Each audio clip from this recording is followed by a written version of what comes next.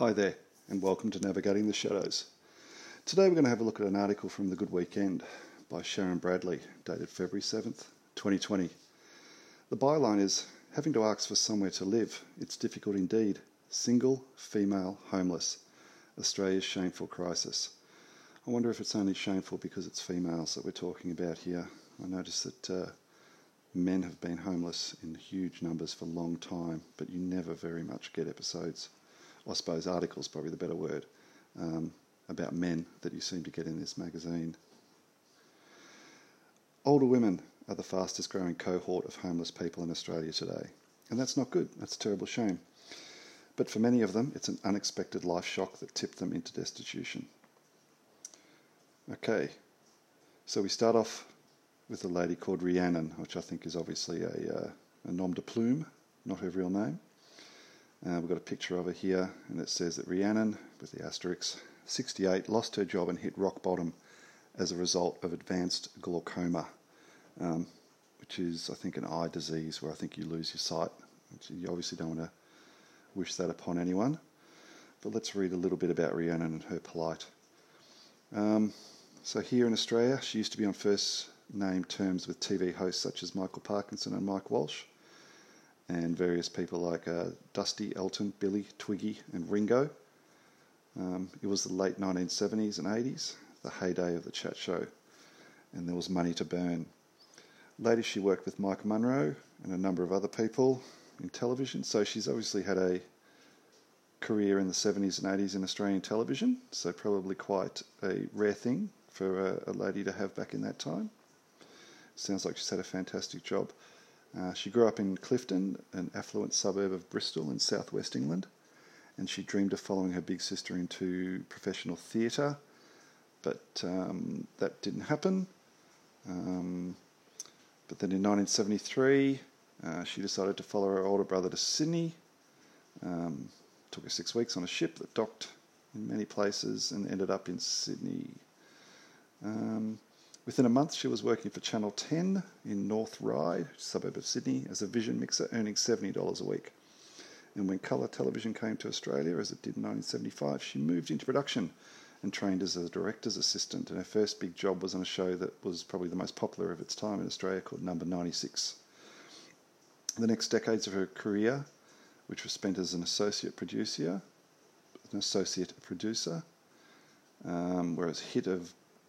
were a whirl of hit game shows, Logie Awards, Australia Day concerts, talk shows, talent quests, all across the nation. She earned good money and had a comfortable lifestyle in Sydney's northern beaches. So she's actually one of the elite here.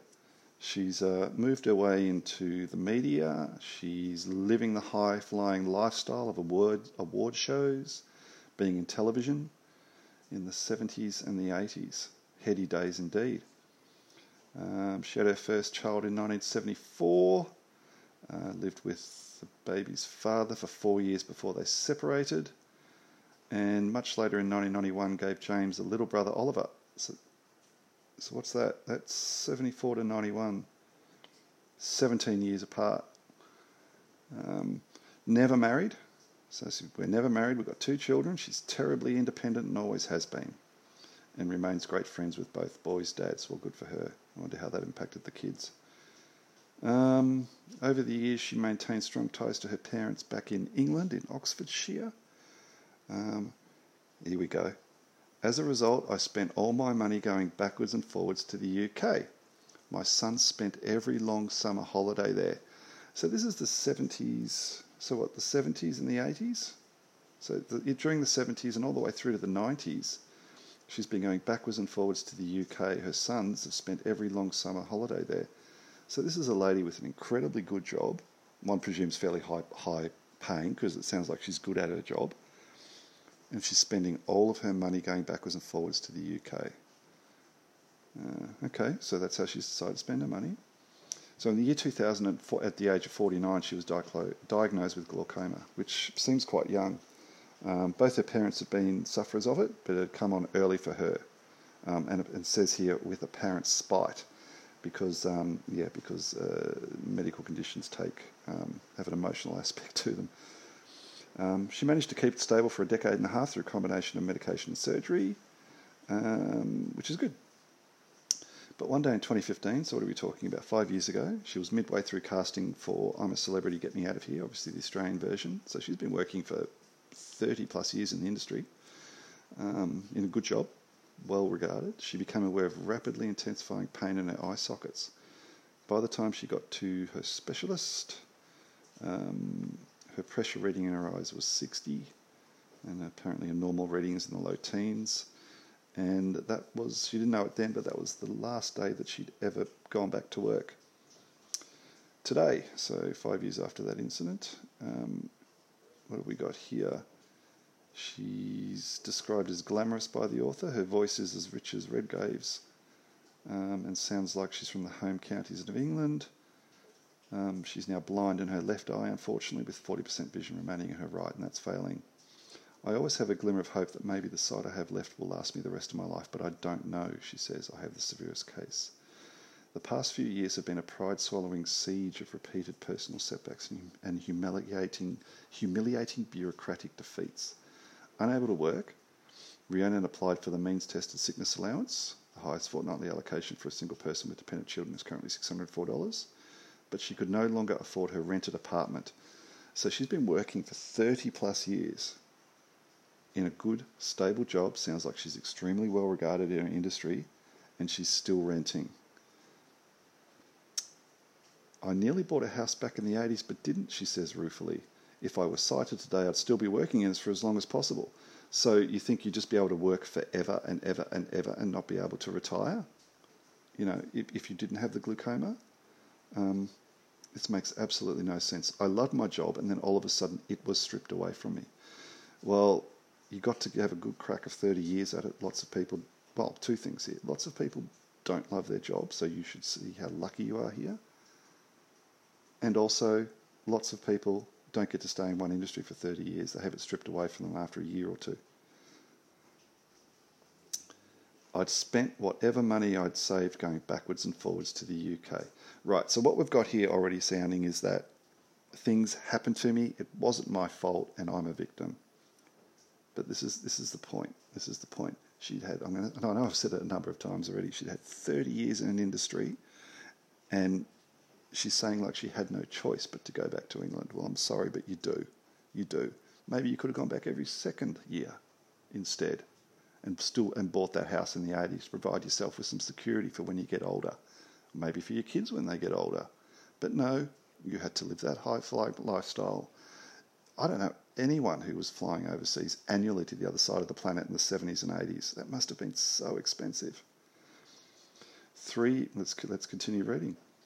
3 years ago, when she was 65, Rhiannon transitioned with heartbreaking inevitability. The overtones of emotion in this article are just amazing. From a sickness allowance to the age pension. Okay, so it's good. She lives in a place where there's an age pension. She could still get some money. But she couldn't find anywhere affordable to live. I wonder if she meant anywhere affordable on the North Shore of Sydney, or just anywhere. The Federal Department of Family and Community Services told her she didn't qualify for priority social housing, but offered no explanation. Oh my goodness. Well, I'm sure there's a policy somewhere where someone made a decision that she didn't qualify, but let's just say that's the evil federal government department that just left me out in the cold. Devastated, she didn't have the strength to question. Okay, so, right. Devastated, she didn't have the strength to question it. So, she's upset with it, and once again, something happened to her. She became a victim of that instead of questioning it. She was told the waiting list could be 10 years. Yeah, it's very about average. For a while, she, James, Oliver, and her parents rented a large house together in Manly. So I presume James and Oliver are her sons, maybe. And her parents as well and their partners rented a large house together in Manly. Okay, so she's moved in with her sons and their partners, and Mum's obviously living in a spare room. It was a happy time for all of them, and Oliver's son was born there. Okay, that's great. So we've got a multi-generational household. We've got people looking after each other, and I'm sure her son's benefited from having her at home, even if she's with the lack of sight, and I'm sure she really enjoyed being around her grandchildren. But when the owner decided to sell that house, okay, so she sold the house. The owner sold the house, so they obviously had to move out because they were renting. The family was forced to disband. Notice the language used in the article. They're forced to disband. Well, that's probably true, but we're sort of writing it with a certain emotional bent. So hang on. So what's next? She's travelled north to Mullumbimby with Oliver. I think that's in the northern New South Wales. So we're talking, a good maybe 500-600 kilometres north of Sydney here. And his partner, but it was hot there. And she was too far away from her specialist in Crow's Nest. It was hot there and too far away from the specialist in Crow's Nest. So why the hell did she move 500 kilometres north? Seems like bad decision after bad decision and just blaming circumstance to me. Feeling ever more despondent, she returned to Sydney where friends offered her their spare room. Fantastic. Okay, she's obviously got some very nice friends there willing to help her out. She's obviously got a lack of vision, which is horrible, but there's always help there. I hate asking for help, she says. It's terribly hard for me. It's that independent spirit I've always had. I've never, ever asked for anything, and having to ask for somewhere to live, begging really, well, I'm a very proud person and it's difficult indeed. Absolutely agree and can sympathise with that. Horrible, horrible. You've got a medical condition through no fault of your own, but you found yourself in a bad situation. Actually, as an aside from that, didn't it earlier say that her parents had the same condition? So it would be interesting to see if that was actually, if she knew it was coming at some point in her life, if it's a genetic condition. Wouldn't you prepare for that? No, I would. Maybe I wouldn't fly back to England every year. I'd start putting some money away, knowing at some point my medical issues are going to become debilitating and I'm going to need something to fall back on. But that's me. She remembers sitting on a bench in Manly, which is a suburb of Sydney. So I gather she's back in Sydney now, looking out to sea and feeling more lost and hopeless than any other time in her life. I just sat there thinking, what's going to become of me? What's going to happen to me? The anxiety was awful. Well, I'm sure it was, because you don't feel like you've got any control over your own life. You've had control for 30 years. And things were good. And when things are good, sometimes things are going to be bad. Rhiannon's nadir came the day she walked into Mission Australia in Brookvale, which is another Sydney suburb, and asked for help finding somewhere to stay. It was hard for me to go there, she says, starting to cry. It was a very, very tough thing. You know why this was tough for her? It's because she thinks she's above it. She'd lived the high life in Australia's cultural elite in television and the media industry for 30 years. She was an international jet setter with her children, back and forth between Australia and England for 30 years. And she's walking into Mission Australia asking for help. There's plenty of other people that walk into Mission Australia every day asking for help, and they don't feel it's beneath them. It was a very, very tough thing, she said, and not because I think they aren't wonderful there. I know they are. It was because at that point I felt I'd lost everything. It felt like the end of the world. So that's a bit of Rhiannon's story. So now we move into older women are the fastest growing cohort of homeless people in Australia today. Okay. Well, that's probably because they're coming off a very low base. Because men have predominantly been the most homeless people in the country, particularly if circumstances of drug dependence, mental health issues. Some men are maybe after divorce, they lost everything. But if you come off a low base, of course it's going to be fastest growing. I should have a look at those numbers, see what the actual numbers are. Because if you go from 1% to 4%, if my maths right, that's a 400% increase. According to census data, the number of women aged 65 to 74 describing themselves as homeless increased by 51% in the 5 years to 2016. But the crisis may be even deeper than the figures show, since older female homelessness often plays out invisibly in relatives' guest rooms or on friends' sofas. It's not an easy thing to admit to. Once again, it's being seen as an emotional problem for these women, not an actual housing problem. The big issue, the big sort of focus of this article is how it emotionally hits them, about how it's a horrible thing. Oh, here we go. The "it's not their fault" paragraph. The general public is quick to apportion blame, misguidingly citing addiction, unemployment, mental health issues, and domestic violence as causes. Well, isn't that what we apply to men? But the reality is more nuanced. Of course it is, and disturbingly close to home. The emotive language continues. In fact, the reasons why a single woman is likely to approach the end of her working life more financially here comes the pay gap. More financially disadvantaged than a man often have to do more with entrenched systemic failures than her personal shortcomings. That's right, folks. It's not the individual's fault. It wasn't Rihanna's fault that she spent all her money flying all over the world and wasting her money and not putting anything behind her. So we have a lady who had a genetic medical condition, I'm presuming, spent her money jet-setting around the world in the 70s, the 80s and 90s, didn't put anything aside for herself or her children, and now we're going to blame systemic failures because it's women. Here comes the pay gap. Consider, first, the pay gap, which had hovered between 14 and 90% for the past 2 decades. Then there's the fact that by sheer virtue of her sex, a woman is most likely to have been her family's primary caregiver. Absolutely. And generally in this period of time that we're talking about, primarily because of his sex, the man is most primarily the provider.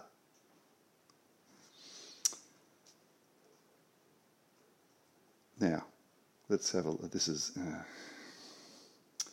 she's the one who's taken the time out of the workforce, often permanently stunting her career growth to look after children and later care for elderly parents. According to national advocacy group Women in Super, an older woman generally retires with 47% less superannuation than a man and will very likely outlive him by 5 years. Okay, so the issue here isn't that women are outliving men by 5 years. I wonder why that is. But the fact they get less money from their super because they haven't been at work. So, work less, have less work retirement funds. I wonder if that really would have been an issue for Rhiannon. Actually, that makes no sense at all. Super's only been compulsory in Australia since about 1991, I think from about that period of time. So Rhiannon was working for a good maybe 15 years in that wonderful, high-paying, well-respected, top-of-the-tree industry, flying all around the world, and still didn't save anything.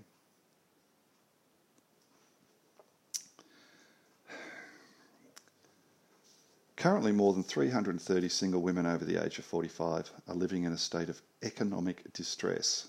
That is, spending more than 30% of their gross income just keeping a roof over their heads. You know what? I reckon there's probably a hell of a lot more young people spending more than 30% of their income renting. And we also have here with as many as 45% of them earning the minimum wage or less. Okay.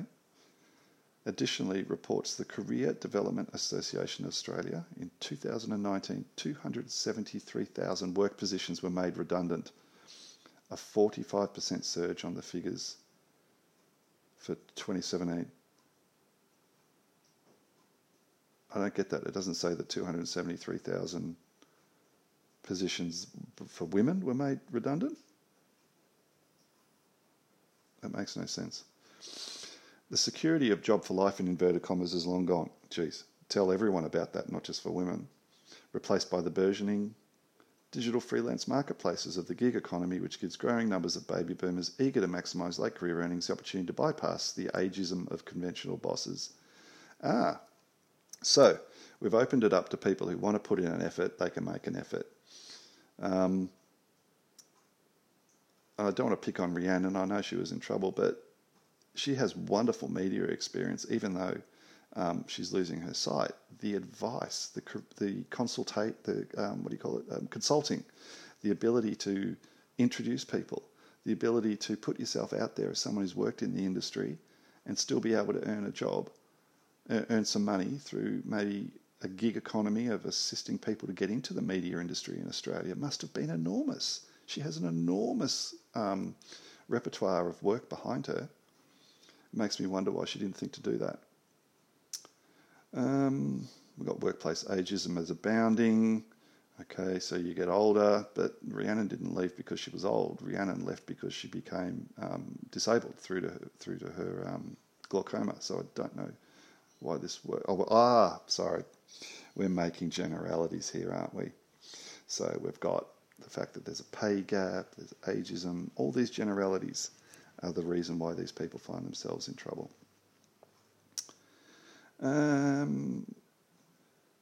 Sitting beneath all these trends, like a straining tectonic plate, is our worsening housing crisis. Yeah, it's expensive for everyone.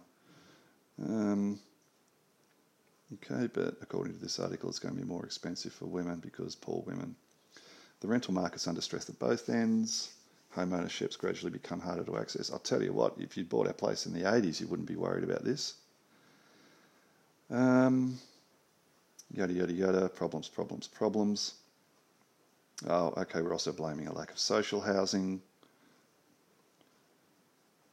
Oh, here's a cracker.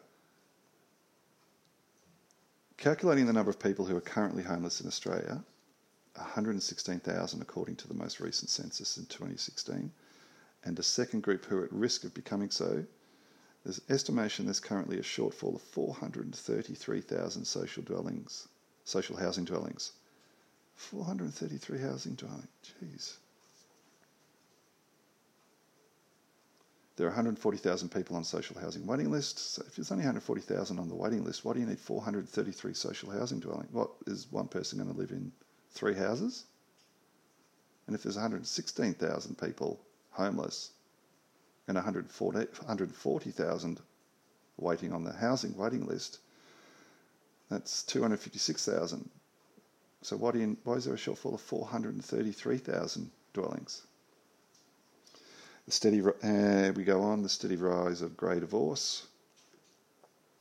Okay, because of course, remember, women are the only ones that ever have the bad outcomes of divorce. The steady rise of grey divorce is catapulting older women, even the ones who'd always considered themselves safely middle class, out into the bad. God forbid the middle class woman has to start slumming it with the lower classes because they get divorced. Geez, the real world must be horrible for some people. A deep and systemic gender inequality contributes to a woman's financial vulnerability in her later years. When a critical life event happens on top of that, a shock medical diagnosis, for example, a sudden job loss or a rent hike, her situation can become perilous overnight. Yeah, well, if she hasn't been saving up some money to back herself up.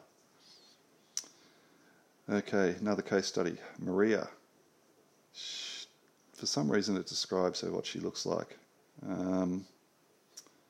She's in the office of St Vincent de Paul Society, which is a charity here in Australia. Emigrated from Europe to Australia as a 7-year-old. She married young in 1985 to, in inverted commas, a gentleman from Uruguay, but it didn't work out. It was abusive, she says. And the fact that he couldn't speak English made things more difficult. Sounds like you picked up a real catch there. She went to college to learn South American Spanish so she could converse with her husband. They divorced in 1993, so she was married in 1985, so 8 years. Maria's daughter, Adriana, is 33. In 2017, Maria was feeling on top of the world. Feelings, people, feelings. She'd just come home from a 2-month holiday in Greece. Well, that wouldn't have been expensive. She worked hard for 18 years in a job she loved. Grocery manager at a supermarket, and could finally afford to visit all the beautiful islands she'd heard about growing up. I'd love to spend 2 months in Greece. I can't afford that. But she worked hard for it, wanted to do it. Good luck to her.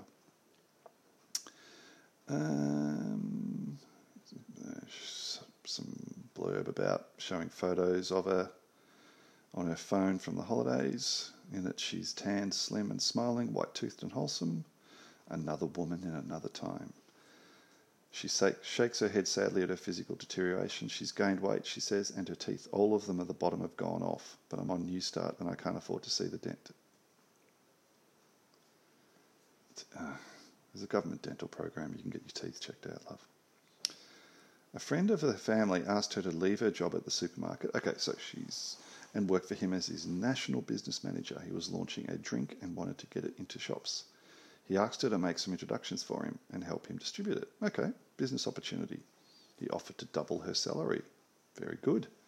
There'd be a car, a computer, a phone. He had what she reckoned to be a $14 million yacht bobbing around in Darling Harbour with the product's name emblazoned on its side. Excited, Maria could see no reason not to accept his offer. Okay. She's got a job she loves, steady job at the supermarket, 18 years, good rep, says she loves it. Sees an opportunity. Goes for it. Good luck. Hope it works out for you. Guess what? Within months, she'd realised she'd made a terrible mistake. The car she'd been promised never turned up, and once she'd made the introductions and the distributor deal had been inked, her new employer told her he didn't need her anymore. So she got used. Family friend used her to launch his product. And before long, he refused to pay. At 53, Maria found herself suddenly unemployed and struggling to find another job. She took a swing, and she missed. Paying $410 a week for a one-bedroom unit was decimating her savings. Her new start wasn't enough to get her out of an ever-deepening hole, and she was going under. The social security system isn't meant to get you out of a hole. It's to stop you going deeper. It's not meant to take you out of it. Her parents had both died young. She didn't feel she could call on any of her four brothers for help. And also she's close with her daughter. She doesn't get on with her son-in-law. She was on her own. Self-imposed problems. You're running out of money. You got no job. You've just come back from 2 months in Greece. You've got enough money to spend on a holiday in Greece for 2 months. You've got 4 brothers you could talk to try and get some help. You're close with your daughter, but you don't like your son-in-law. There's options here. You might have to swallow your pride a little bit, but there's options here. In April 2018, she crossed the unthinkable divide. She gave notice to her landlord, put her furniture in storage, and started to live out of her Honda. I was homeless, helpless, and hopeless, broken in ways I never dreamed possible. She's gone from, oh dear me, she's living in her car because she can't swallow her pride and asks for help. Okay, another way to look at this is she made the decision to do that and not ask for help. She's made some bad decisions. We all make bad decisions. She spent all her money on a trip to Greece, left a secure job that she'd been in for 18 years that she loved, chased a dream. Fair enough. But obviously didn't have anything behind her, thinking, well, if this doesn't work out, I'm stuffed. That dream fizzled away, like some of them do. She saw the big bucks. And then she has all these options to help her family, her daughter. But she's decided to go live in her car instead. Pride. For 3 months, she parked in beach car parks, using the toilets and showers. Okay. I was often scared, she said. I couldn't leave the windows down, so I'd keep the sunroof open to breathe a bit. When I got really frightened, I'd leave my car and take public transport to Central and join homeless people rough sleeping in... What? And join other homeless people rough sleeping in parks. I felt safer around them. So she's gone from a car down into parks. What? If you feel safer around other people, why wouldn't you just drive your car there and park next to them? She lived on sandwiches, crisps, and fruit. I felt totally worthless, she says. I wasn't suicidal, but developed an understanding of how someone could take that path. I prayed for help to get back to the life I had. I feel sorry for her, I really do. Like, she's found herself in a terrible situation that appears to have happened very, very quickly. But she's made her own choices here. And as we all know in life, choices have consequences. Her counsellor helped Maria transition into a temporary accommodation, a pop-up women's refuge in Leichhardt. Okay, that's good. She liked it at first. It was good to be in the company of other women. But her discovery one afternoon of attempted suicide shocked her to the core. Yeah, that would do it to most people, but you're living in a women's refuge. Stuff like that's going to happen. Or the propensity for it's going to happen. Maria's emergency phone call probably saved the woman's life. Good job, Maria. Well done. But she found the aftermath of the incident, the chemical cleaning of the woman's room, and the harsh interrogation she had to endure at the hands of 8 policemen harrowing. The harsh interrogation she had to endure at the hands of 8 policemen. Well, no, she had to talk to 8 police for an attempted suicide. And why is it harrowing? She should feel like a hero. It's said here that her phone calls probably saved the woman's life. That doesn't make any sense. I don't understand what's going on there. Maybe she felt it was harrowing. It doesn't mean it was. In March last year, the head of the refuge put her in touch with another office. There were concerns about her mental health. That's understandable. There's been some bad things that have happened to her. Trying to expedite. The social services helped her to expedite an application for priority social housing. In May, she secured a new two-bedroom unit in a southern Sydney suburb for $93 a week. All right. That is ridiculously cheap. It must be about $400 a week in Peakhurst. And why does she need a two-bedroom unit? Is she living by herself? Why wouldn't a one-bedroom unit work? I don't understand. Lots of help. Maria shows me a photo of her. Oh, this is the author saying Maria shows a photo of the apartment, the unit, pointing out all her beautiful things: a glass table, a white sofa, a Versace mirror. How? What? I haven't got a Versace mirror. I pay for all my own things. I can't afford a Versace mirror. How odd.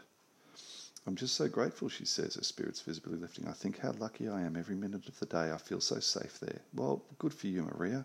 Why don't you thank the taxpayer for allowing you to live in a two-bedroom unit for $93 a week, and it's got somewhere to put your Versace mirror. Look, it goes on, saying how Maria is under the care of a psychiatrist. Good. Taxpayers paying for that as well, treating her for severe depression. The awful thing about medication, she says, is that you have all the feelings and you want to cry, but you can't. Makes you feel numb. Horrible. I just want to get back on my feet so that I can start helping women. I'm up as... Oh, don't tell me she's gone back to school. Please, Maria, please tell me you're doing some type of work. Let's see. I think she's gone back to university.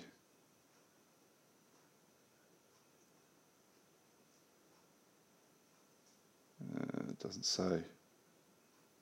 I just want to get back on my feet so that I can start helping women. Okay, well, mate, you can do that now. Homelessness. Okay, so we're moving on to some more general statements. Right now, there are more than 300,000 women between the ages of 45 and 65 who are at significant risk of homelessness. They're at risk. Well, they should start saving their money to reduce that risk. They're currently working and renting, but they're on low incomes and living on their own. They won't be able to afford renting on the age pension, and there is no social housing, so start saving up. There we go. We talk about some other issues here. Let me see. Jeez, it keeps going. Okay, it talks about planning and zoning. Talks about policies. Something here about carbon neutral housing. There's federal housing minister isn't doing anything apparently. So this is all interesting. I've read through probably a bit, but I haven't read out about another 4 or 5 paragraphs here where it talks about policies, what other peoples are doing, with public housing, all sorts of things. There's nothing saying that these people should take responsibility for their own circumstances. Is that too much to ask? Sure, it mightn't be enough to fully fund a retirement, but if you can start saving a little bit of money every week and not spending it on trips back to England every year, or chasing a dream that you know that might be a big payoff, but there's a risk in doing it, like Maria's done, then maybe that's the best action someone can take.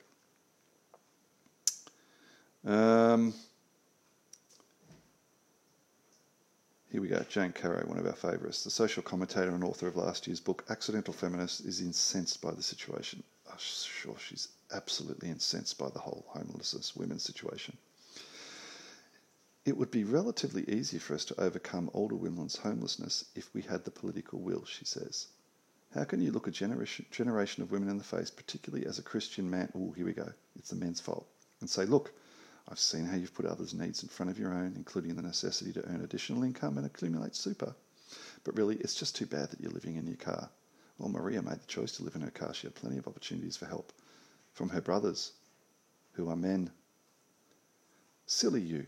I mean, everywhere you look, there was some conservative Christian bloke telling you to stay at home and look after the children. It's appalling. How does that apply to Rihanna? She worked for 30 years. She pauses for breath. I can't tell you the number of female journalists who interviewed me about my book and told me this issue had scared them to death. This could happen to me, they said. Good. Realise it. Work towards minimising the risk. Save some money. And you won't end up in that situation, or your chances of ending up in that situation are greatly reduced. This is the thing. Oh, and then we've got another article here, another case study of a young lady called Fiona, who it looks like she was at a nightclub for some reason in 2012. Says she's 62, so she was at a nightclub at 54. That's cool, nothing wrong with that. And it says that she fell off she was at a nightclub and she got pushed over a balcony. Oh my God, she got pushed over a balcony. The railing which stopped at her hips wasn't high enough to keep her upright, and suddenly she went over the top of it, plummeting headfirst on the concrete floor. That's horrible. That is really horrible. But reading through here, why hasn't she sued? Why hasn't she sued and said, look, the safety procedures at the nightclub weren't good enough? Look, I'm not going to read through this one, it's getting annoying me. Look, the whole takeout of this whole article, long article, very well researched, I'll say, by the author, is essentially missing a key component of what I think we need to have a conversation in this country and basically in the world. Start to look after your own stuff. Don't expect someone to come in and save you, particularly in Rihanna's situation. She lived the high life for 30 years. Great job. Jet setting in the 80s and 90s. Didn't put anything away. Oh, also knew she had a degenerative, or had the likelihood of having a degenerative eye disease because her parents did. Didn't put anything away for the future. Then we had a lady who had plenty of options for help, Maria. You know, she had a good job. She took a big swing for the fences to get a big payout on a new business. Didn't turn out. She had options for help with her brothers. She had options for help with her daughter. Didn't take it. But guess what? In the end, the system's come back and helped these two women back and given them the assistance they need. But there's a hell of a lot of whinging for people here, particularly for two ladies who've taken the benefit of the systems that are there when, in all honesty, why the hell are they complaining? It seems very, very ungrateful. They're two ladies who had secure lives, who've enjoyed some of the fruits of lives, travel overseas trips, everything like that. Didn't take any steps to look after themselves, and then were saved by the system effectively. Like, I doubt they would have got this if they were living in countries that didn't have social safety nets. And then were saved by the system, were complaining about it, and the article has no talk whatsoever about taking personal responsibility. Let's finish up here. The author says, I asked Rhiannon what advice she would give to her faraway self, the curious 22-year-old standing on the deck of a ship on a bright May morning 46 years ago. Jesus. The choices you make now are your destiny, she says. Keep a strong eye on your future. You can't see it now because you're busy having fun, but it'll be here before you know it. Make sure you're ready. Excellent advice, Rihanna. Well done. All right, we'll leave it there. Thanks for listening, and I hope to see you next time.